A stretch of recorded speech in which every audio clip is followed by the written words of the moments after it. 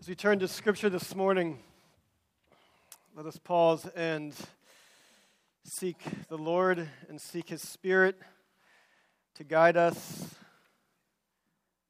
We pray. Join with me in prayer. Father, we worship You. And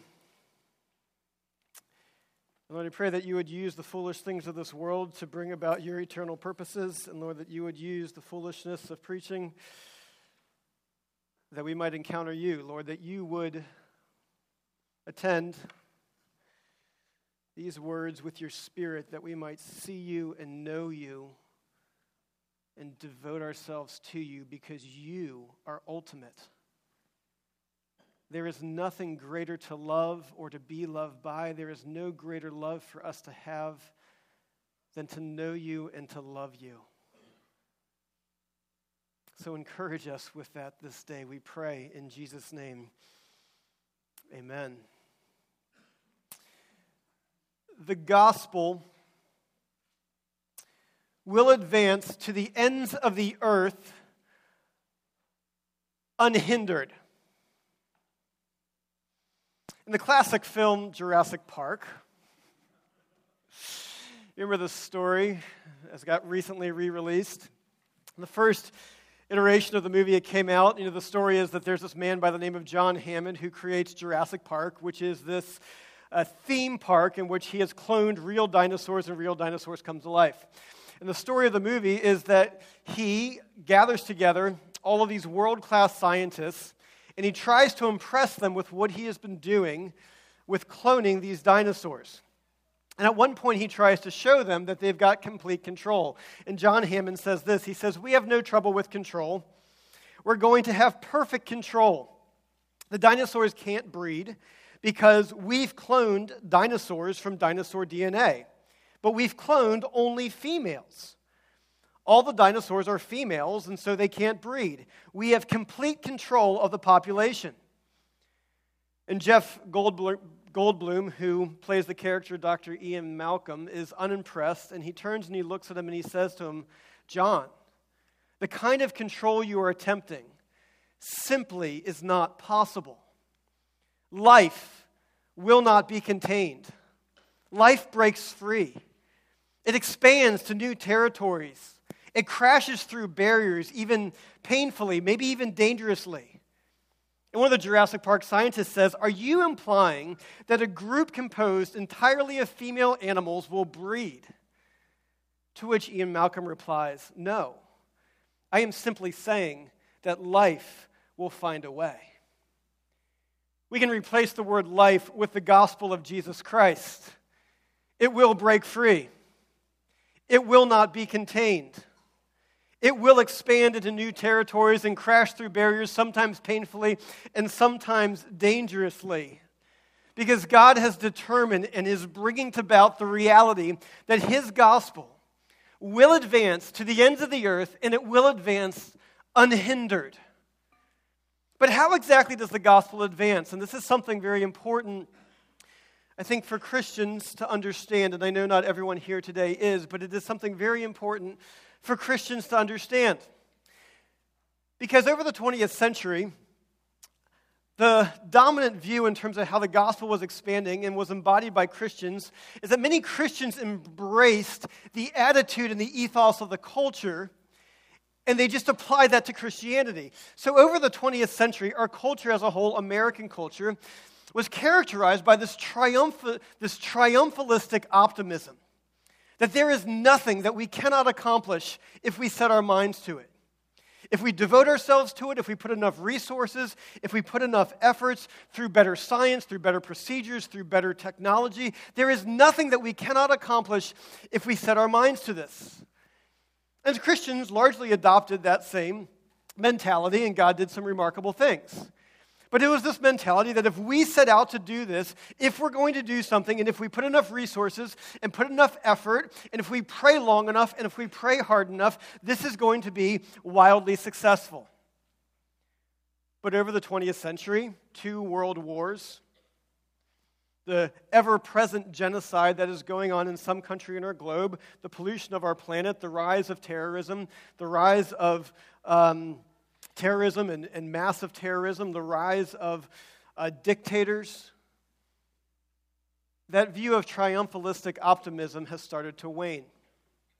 And I think one characterization of what that looked like, the triumphalistic optimism, without prejudice towards it, was really characterized in the pivotal moment of James Dobson's retirement back in 2009, when he said, at his retirement speech, the battles that we fought in the 80s, we were victorious in many of those conflicts with the culture, trying to defend righteousness, defending the unborn, preserving dignity of the family. We fought all those battles. But he went on to say it is only a holding action. Now, he said 10 years ago, nearly 10 years ago, we are absolutely awash in evil, and the battle is still being waged. And humanly speaking, we can say that we have lost all of those battles. So how does the gospel advance? It is not through a triumphalistic attitude, and no disrespect being given there. But what's happened then for many Christians is that has shifted, that has swung from this idea of this triumphalistic optimism that the gospel is just going to go advance, and that the kingdom of God and Christendom is just going to expand in these monumental ways, and it's just going to keep getting better and better and bigger and better and on to the ends of the earth. And that has swung into this cynicism and into this pessimism and even into a despair. And this despair that, well, is the gospel advancing? Well, if it does, how does it advance? I don't know, but it's certainly mysterious because everywhere I look, the gospel gets thwarted by trouble. The gospel doesn't go forward, is the perspective. And I feel, many in the greatest generation, some in the baby boom generation, understandably, are grieved at the moral condition of our country, aggrieved at the erosion of many biblical values, and they look at what has happened in our country, and the view of this is to say, what has happened to the advancement of the gospel? It has continually been thwarted by trouble, and there's this attitude of pessimism, possibly even cynicism and despair. But the hope of the gospel and what God does in terms of how the gospel advances is advances neither triumphalistically nor is it thwarted by trouble. But rather what Scripture lays out for us is that the way that the gospel advances is it advances unhindered. We have no biblical reason to believe that every decade will be getting better than the one before, nor worse for that matter. Rather, what we have is that the gospel will advance unhindered, and it is moving towards a day of a glorious return when all of these things culminate in Jesus Christ, when Jesus Christ comes back and returns in his fullness. So let's examine how exactly does the gospel advance. We're going to follow the last two chapters in the book of Acts, in Acts chapter 27. If you recall last week, if you were here last week, where we last left the Apostle Paul, after all of his different dead ends and the Lord redirecting his path, where he ended up in prison. And he was in prison for 2 years. And so now, the Lord told him that he was going to go to Rome and proclaim the gospel in Rome. We're going to examine exactly how that happens. We're going to quickly go through both chapters, so stay with me. But what I want you to pay attention to is how does the gospel advance? Here's what happens. And when it was decided that we should sail for Italy, they delivered Paul and some other prisoners to a centurion of the Augustan cohort named Julius.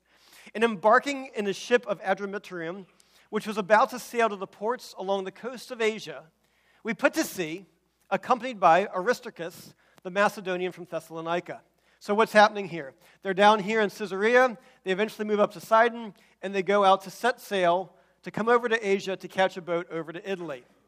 The next day, we put in at Sidon, and Julius treated Paul kindly and gave him leave to go to his friends and be cared for. And putting out to sea from there, we sailed under the lee of Cyprus, because the winds were against us. How does the gospel advance? Triumphalistically or without trouble? The winds were against us. So they set forth to sail. And instead of sailing like this, they have to sail on this side because the winds were against them. And when we had sailed across the open sea, we came along the coast of Cilicia and Pamphylia, and we came to Myra and Lycia. There the centurion found a ship of Alexandria sailing for Italy and put us on board. So they eventually make it to Myra, over here. They found a ship in terms of where they're going to go that's going to sail from here over to Rome. Here's what happens next. We sailed slowly for a number of days and arrived with difficulty off of Cnidus. And as the wind did not allow us to go farther, we sailed under the lee of Crete off Salamon. Coasting along it with difficulty, we came to a place called Fair Havens, near which was the city of Lasea. So what happens? They aren't going very fast. They're trying to go over here. They can't do it. They come down here over by Salamon, and they struggle to move across this small island. Here's how it begins to progress. They come here. They sail under the lee of it. They can't move. It takes them several days eventually to get over here to Fair Haven. So, since so much time had passed, and the voyage was now dangerous, because even the fast was already over, that's like the last day in terms of when you set sail because winter's coming, Paul advised them, saying, "Sirs, I perceive that the voyage will be with injury, and many lives and much loss, not only of the cargo and the ship, but also of lives." But the centurion paid more attention to the pilot and the owner of the ship than to what Paul said.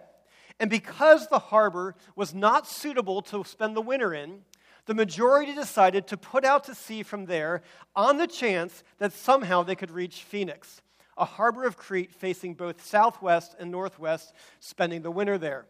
So they are located right here in Fair Havens, and they're trying to just move probably 30 to 50 miles over to the port of Phoenix, where they can winter over here. Here's what happens next. And when the south wind blew gently, supposing that they had obtained their purpose, they weighed anchor and sailed along Crete close to the shore. But soon a tempestuous wind called the nor'easter struck down from the land. This is a gigantic storm, like a hurricane, that comes upon them.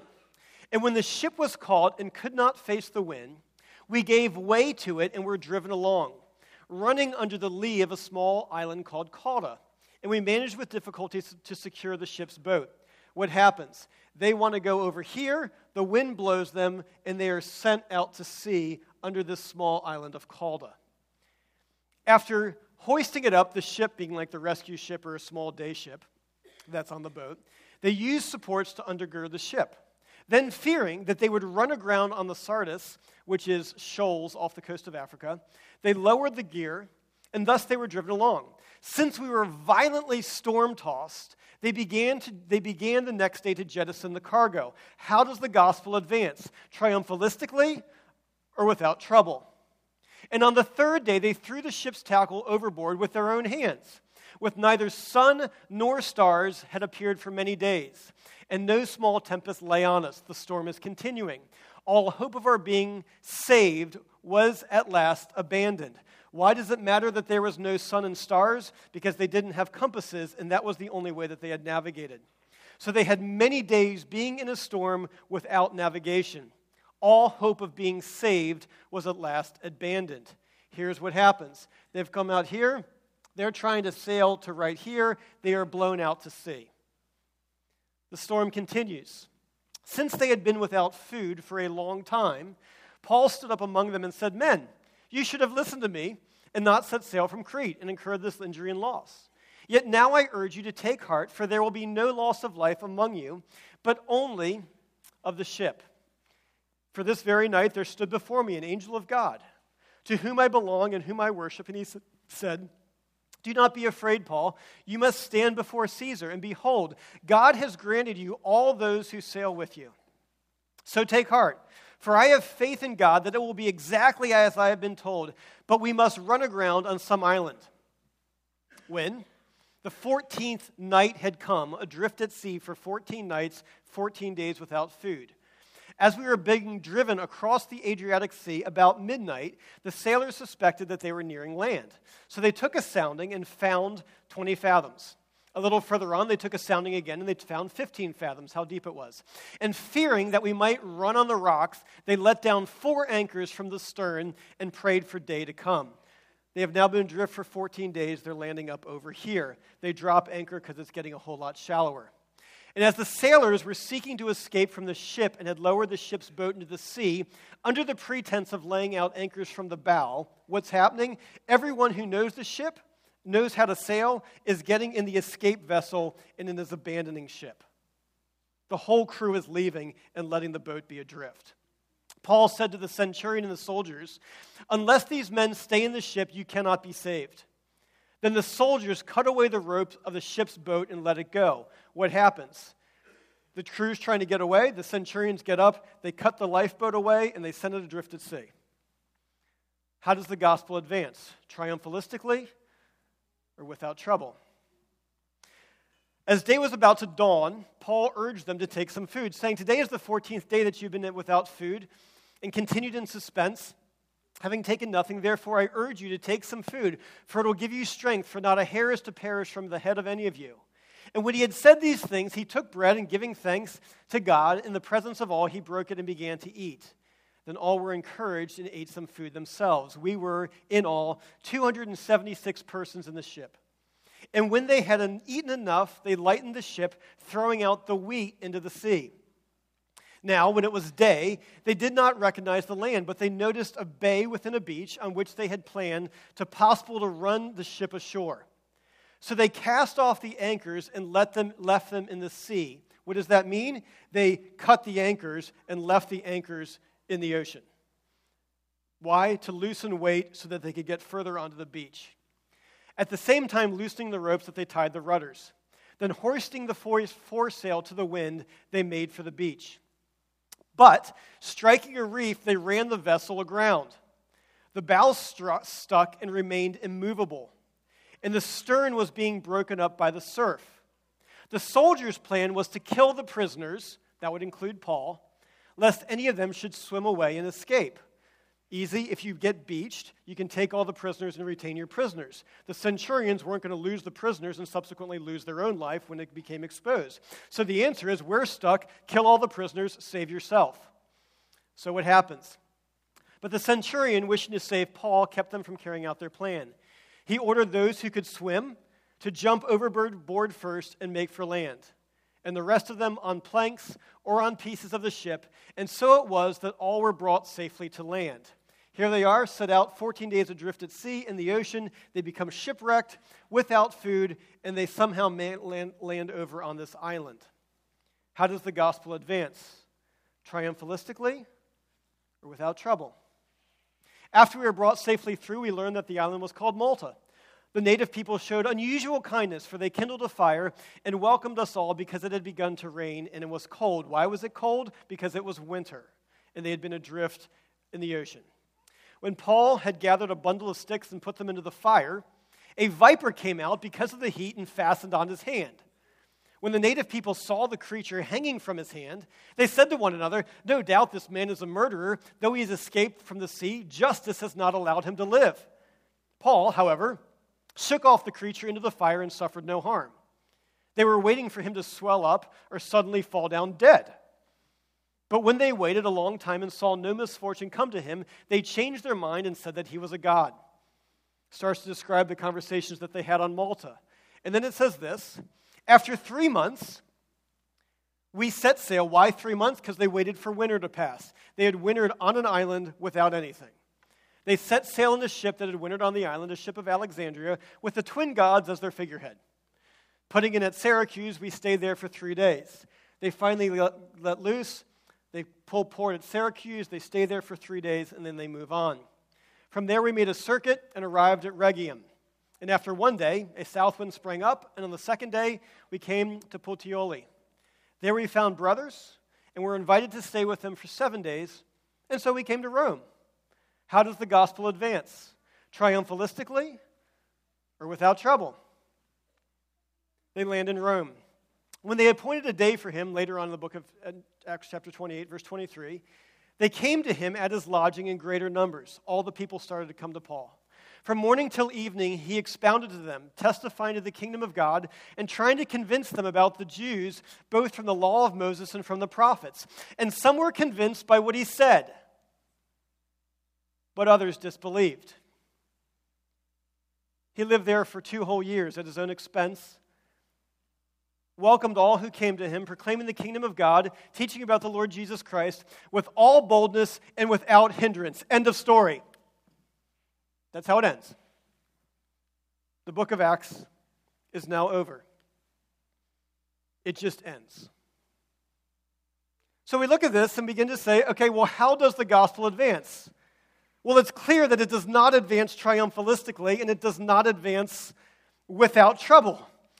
In Paul's life, here in this story, circumstance after circumstance is calculated to make this impossible. Paul's desire is to go to Rome to preach the gospel. Leave Jerusalem, take the road, go to Rome, tell people about Jesus. However, he's taken as a prisoner. He's arrested in Jerusalem. He goes through endless trials. He's imprisoned in Caesarea, threatened with assassination again, set sail to sea, nearly drowned after 14 days of no food. He's almost killed by the soldiers. He's shipwrecked for 3 months of winter on an island with no resources. He gets poisoned by a snake. How does the gospel advance? Triumphalistically? No, and not without trouble. Each step along the way is designed to prevent him from reaching his God-planned, God-promised destination. We have to remember that in ancient culture, the sea was viewed as primal chaos. It was an Old Testament symbol of evil, of evil powers that were in opposition to God. So when we read this story, we need to understand that this is not just the schemes of men and nature that are against Paul, but it is the forces of evil that are mounting up against him. And the Bible is full of many examples of the devil seeking to thwart God's saving purposes, of people knowing the hope and joy that's in Jesus Christ. Pharaoh sought to drown Moses. Haman in the book of Esther tried to annihilate the Jews. Herod tried to destroy Jesus Christ by killing all the baby boys. Saul was persecuting the church and exterminating Christians. And now there is this storm that is seeking to block the gospel from going to the capital of the known world. The gospel advances, not in triumph and not without trouble, but it does advance, and it advances without hindrance. And there is nothing that proves the sincerity of our belief like our willingness to sacrifice and to suffer for them. The gospel advances not triumphalistically and not without trouble. It advances without hindrance. And that is the last word, both in the English and in the Greek here, that the gospel is advancing without hindrance. Paul is under military surveillance. It is continued, but he has no ban. There is no prohibition on him to block his speaking. Though bound by chains, his mouth is open for Christ. Though chained, the good news of Jesus Christ was not. And each step of the way, Paul spoke the gospel with boldness. What does that mean? He looks for an opportunity and he has the courage to take it. But each step of the way, the gospel advanced unhindered. It's just the pattern for the way the Lord works. It advances unhindered. In 2012 was a year of my life that the Lord, in his mercy, sought fit to crush me. It was about this time of the year in 2012. We were about a month away from moving into our new building. It was supposed to be a month away from moving into our new building, which means that 24/7 is dealt with trying to move into a new building and all the issues that are arising with that. We had just had our fourth child. So Holly was nursing around the clock, and I was helping to take care, especially the other three kids. That fall, during the hurricane, I had meningitis. I had viral meningitis, and my meningitis, I had a sustained temperature of 103.7 for over 72 hours, despite massive medication.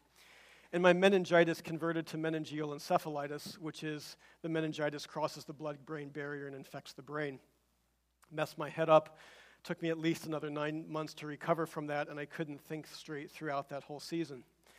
During that springtime of 2012, with all of these things going on, every person in my life that I was close to and who I depended upon was dealing with a major life life-altering crisis. Every single person was dealing with a major life-altering crisis in that period of time.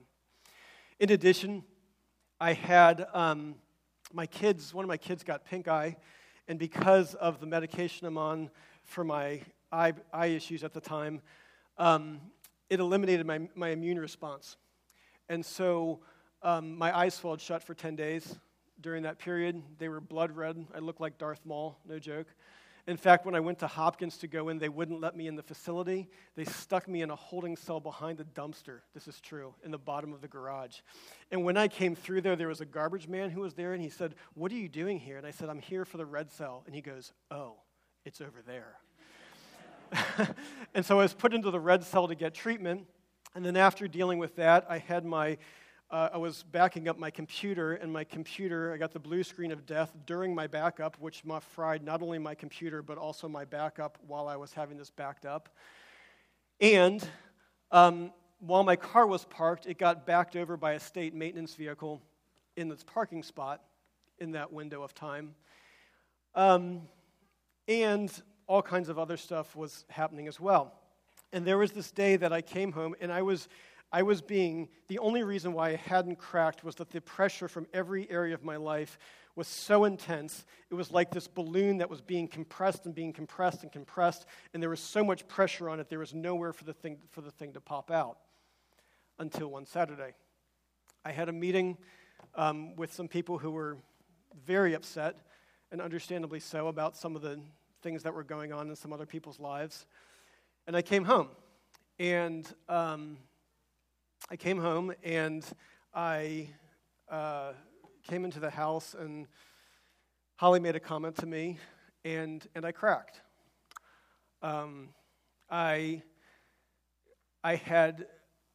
I just emotionally cracked. I had never been that angry as I was in that moment. I started experiencing emotions that I had never experienced in my life before. I was seething, and I was just seething, and I didn't know what to do with it. And so, realizing this, I said, I need to get away from people because I don't know what's happening right now. And so I went out in my garage, and I am just not knowing how to handle myself. And I said, I've got to do something. I've got to focus on something. And so the day before, or recently before, my neighbor decided to aerate our yard. Nice. However, I have a buried dog wire, and he turned my dog wire into Swiss cheese. And so my lab had been running all over the neighborhood, and because Holly was nursing, when the dog got out, we couldn't go get the dog, and the dog was who knows where. So I said, I'm going to go out, and I'm going to fix my fence. And so I'm out there. If you've ever done this, you've got this little detector that's going, trying to detect your brakes, where the brakes of this are. And I'm on the front part of our yard, and I start to dig this up to fix it, and I am so angry, and I am so livid. And I just realized that the entire thing, which took me 8 hours to put in, is just demolished. And I pop. And I started just sobbing uncontrollably. Like, I collapsed. It was just, I was having these full-body convulsions. Not pretty crying, like ugly crying, full-body convulsions. I was laying on the sidewalk in our front yard, having these full-body, sobbing, wailing convulsions for at least 10 minutes. Fortunately, none of my neighbors noticed. Or maybe they did and they just walked by. I don't know which one it was. And after about 10 or 15 minutes, I don't know what, I pulled myself up and I crawled to the front porch, and I just sat there just sobbing. And Holly called Dave and said, "Dave, this isn't good."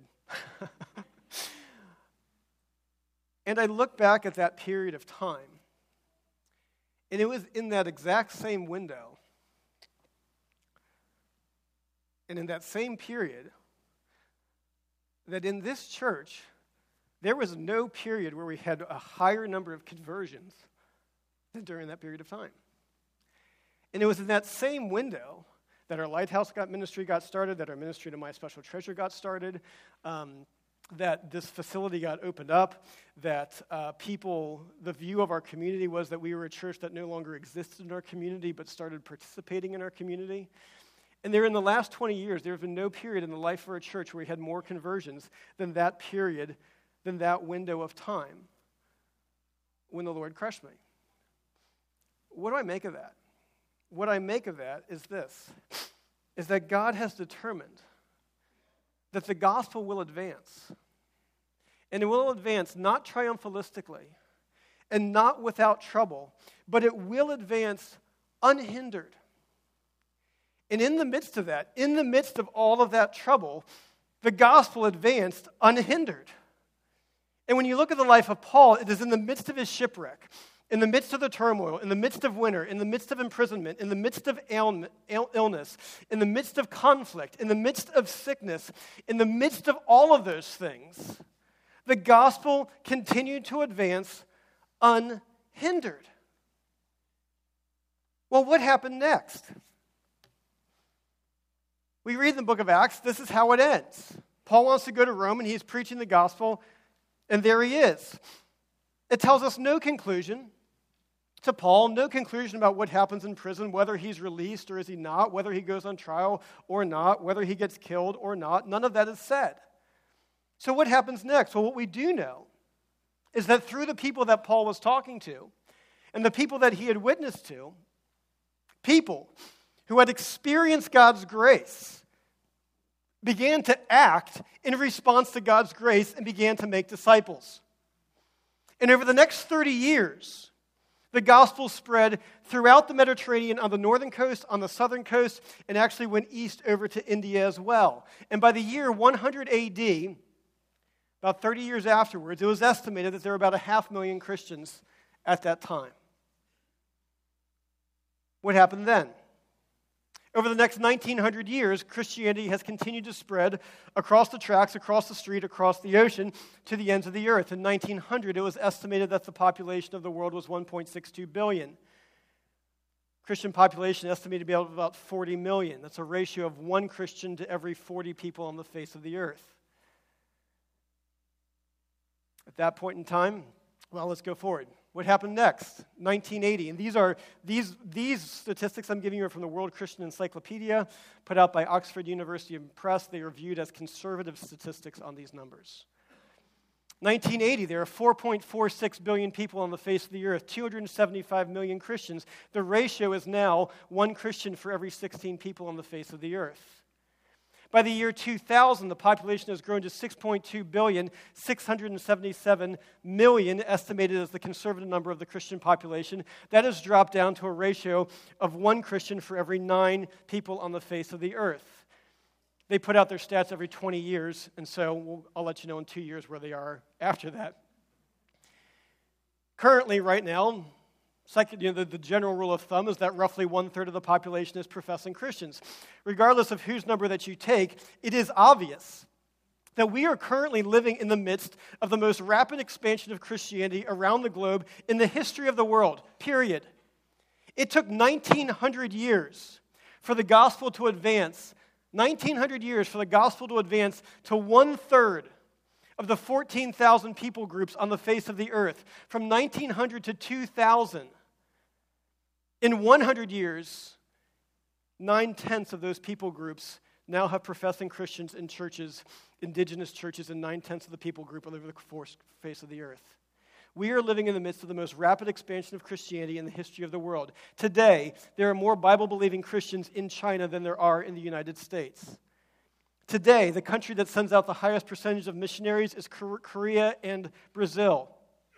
And what you see around the globe is that every other religion, Islam, Buddhism, take your pick, every other religion is concentrated on 1 or 2 continents, but not Christianity.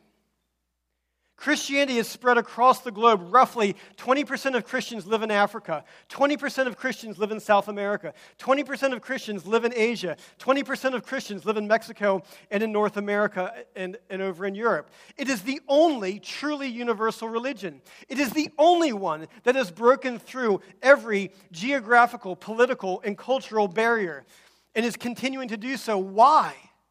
Because the gospel advances, and it advances unhindered. It is the most powerful single force on the face of the earth. But yet I come back to my question, where is the next chapter? What happened next? Where is Acts chapter 29? In Acts chapter 1, verse 1, it says, Luke writes, he says that in my first book, I began to record all that Jesus began to do. That was in the Gospel of Luke, it records all that Jesus began to do. It talks about his life, how he lived the life the perfect life, never sinning, never having a regret. He lived the life that we should have lived, but didn't. How he died on the cross and died the death that we should have died. But he died in our place, and he rose from the grave so that we might have abundant life and life everlasting. And the book of Luke describes this and how anyone who turns and puts their faith in Christ can begin to experience this right now. And the book of Acts continues saying that Luke was all that Jesus began to do. The book of Acts is what Jesus continued to do. And it describes how the gospel has advanced unhindered. It advances in two ways. Yes, it advances through the words of God's people. But the words of God's people and the witness of God's people are attended with the power of the Holy Spirit. Those two things join together so that there is this unhindered advancement. And through the words of his people, with the Holy Spirit, people encounter the living God. So I ask you the question, where is the next chapter? Where is Acts chapter 29? We sing the song, which we're going to sing in a few moments. We bear the torch that flaming fell from the hands of those who gave their lives proclaiming that Jesus died and rose. Where is the next chapter? Where is Acts chapter 29? John Stott, reflecting on this passage, says Luke's description of Paul preaching with boldness and without hindrance symbolizes a, quote, wide open door through which we in our own day have to pass. It is a wide open door through which we in our own day have to pass. For the Acts of the Apostles have long ago finished, but the Acts of the followers of Jesus Christ will continue until the end of the world, and their words will spread to the ends of the earth. Where is the next chapter? Where is Acts chapter 29?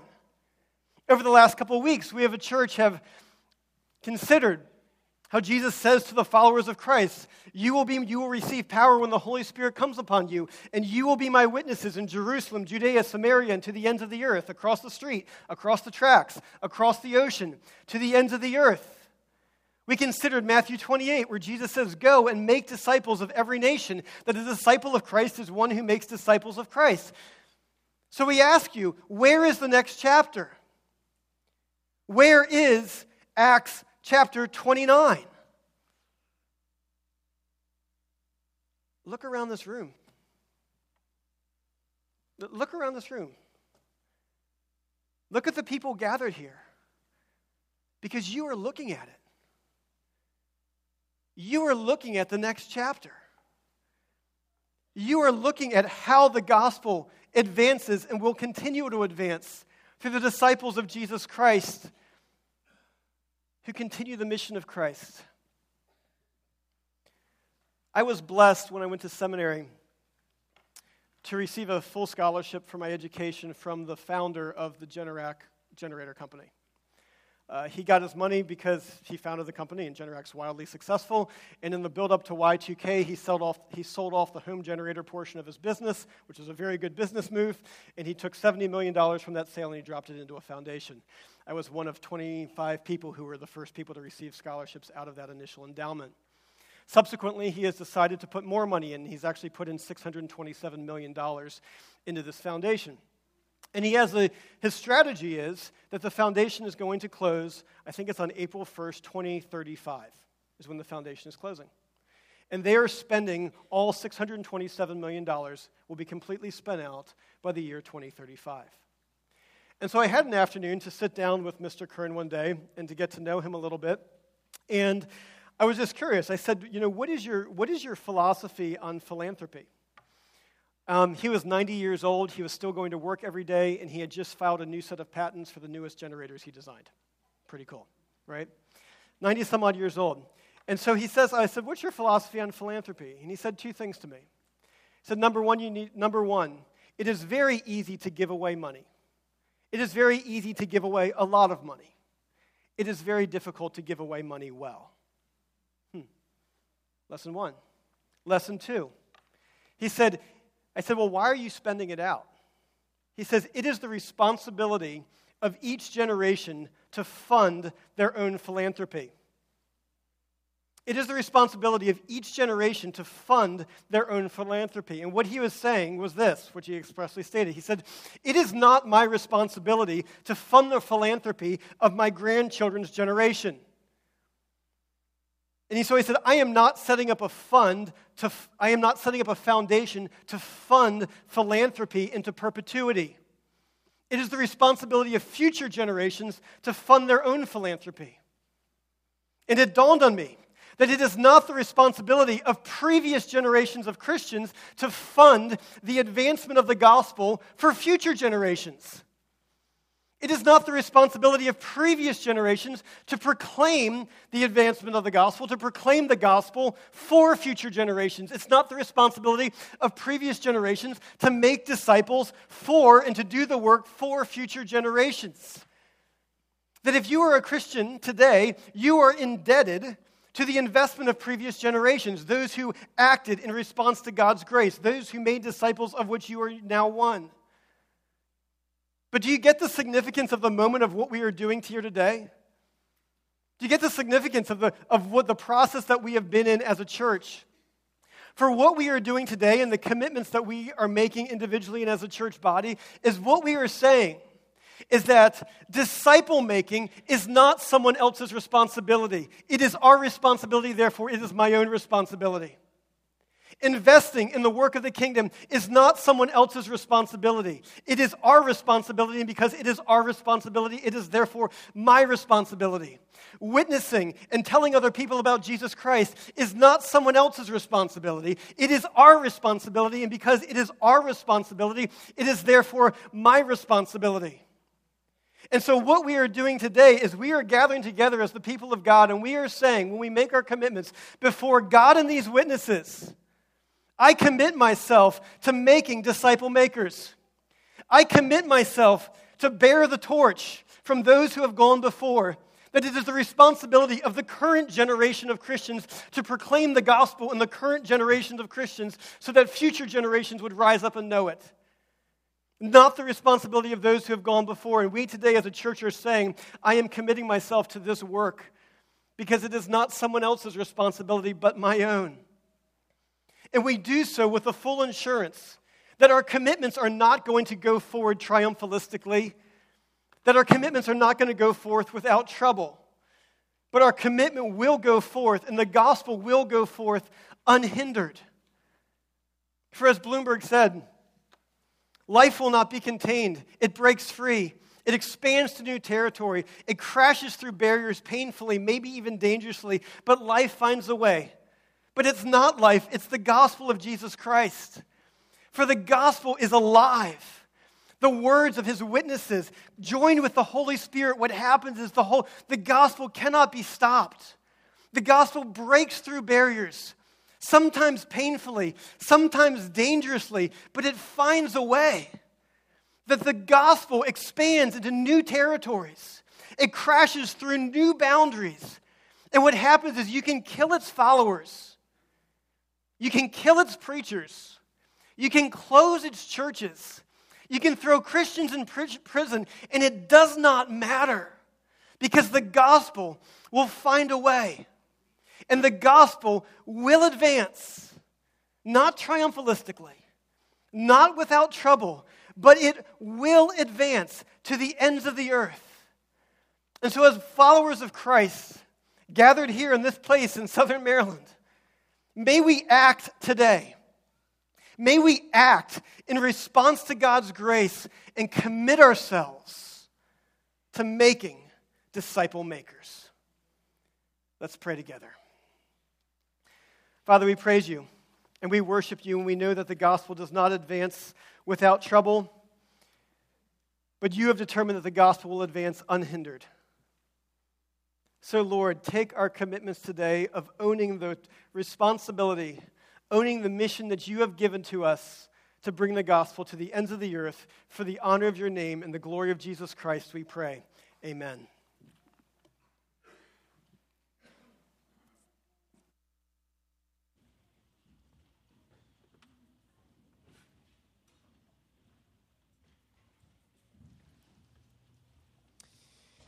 As we worship Jesus, it is his gospel, and we have the privilege to take it.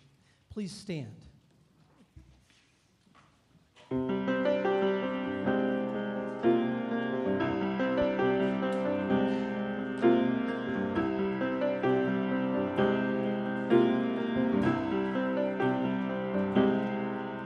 This church has one foundation, is Jesus Christ the Lord. She is this new creation by water and the word. From heaven came and sought her to be his holy bride. With his own blood he bought her, and for her life he died.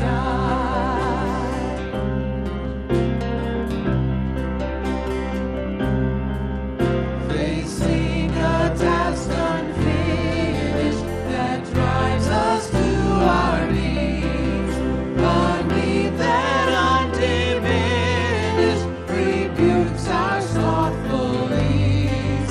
We who rejoice to know thee, renewed before thy throne, the solemn pledge we owe thee to go and make thee known. We go to all the world with kingdom hope unfurled. No other name has power to save but Jesus Christ the Lord.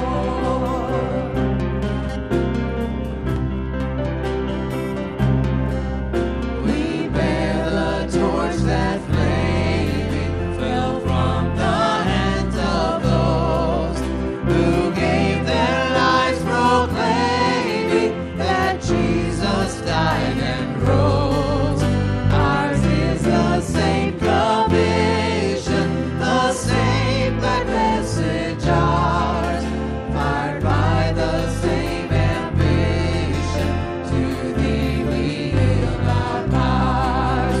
We go to all the world with kingdom hope unfurled.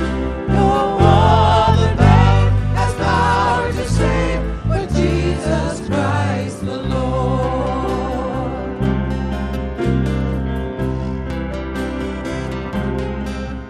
Oh Father, who sustained them, oh Spirit, who inspired, Savior, whose love constrained them to toil with zeal untired. From cowardice defend us, from lethargy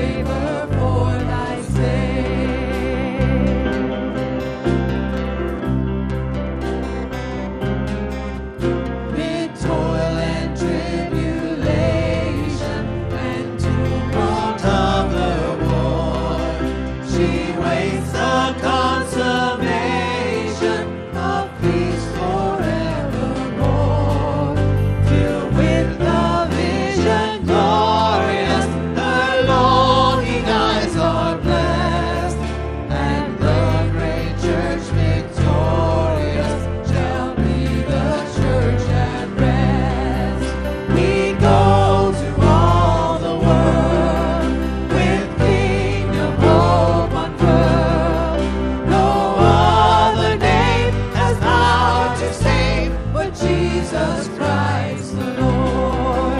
We go to all the world, His kingdom home unfurled. No other name has power to save but Jesus Christ the Lord.